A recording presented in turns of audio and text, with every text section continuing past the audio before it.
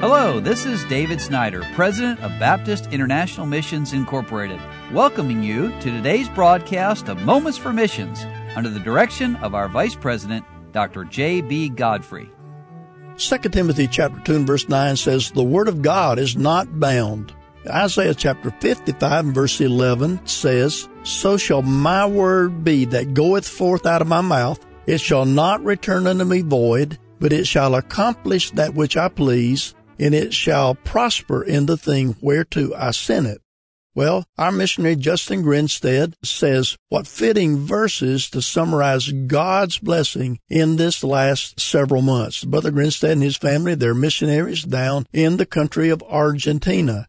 And he says, since our last letter, Argentina has been in a strict lockdown. We're quite concerned about how the ministry might carry on during this quarantine, but God has once again shown that not only is He bigger than a worldwide pandemic, but that He in fact would use it for His honor and glory.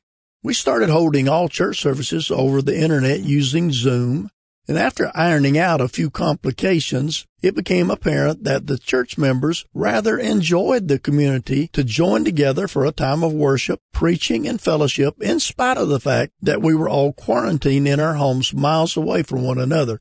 I wonder how many of you pastors listening to me today would say the same thing, that when you started on Zoom or Facebook Live or however you're doing your online services, that you had a few problems to iron out.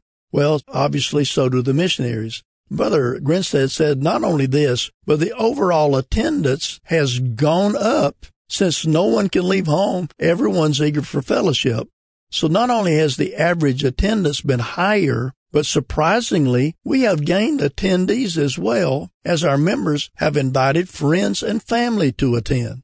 One such family is a married couple named Raul and Susanna. And Raul and Susanna live in a small town about an hour and a half away, but now that distance, it's not even a factor. They've gladly attended nearly all the services. Another example is a young single mother named Mirella. Mirella has attended our church once or twice in the past and even made a profession of faith, but with certain difficulties in her life had not been attending church. The other Sunday, her stepmother invited her to attend the online service. After the service was over, she spent a while texting with my wife, April, telling her how the message seemed to be about everything that's been going on in her heart and mind during this quarantine, and how she desires to dedicate herself more fully to God.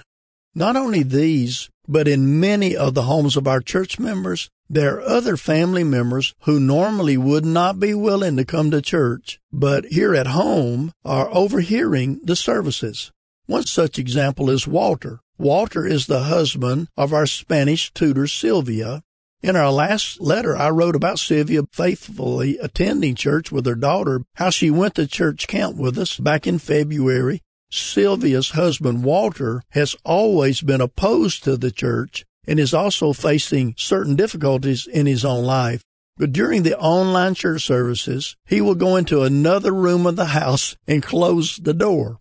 One Monday while Walter was at work, Sylvia called to say that during the last service, while I preached on forgiveness, Walter had quietly gone into a room around the corner and sat down and listened to the message.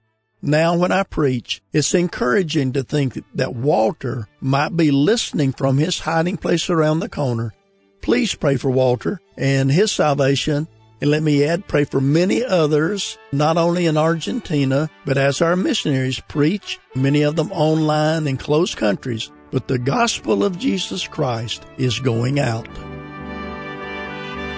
You've been listening to Moments for Missions. For further information, please write to BIMI, P.O. Box 9, Harrison, Tennessee 37341, or call us at 423-344-5050, or you can visit us online at www.bimi.org. Until next time, may the Lord richly bless you.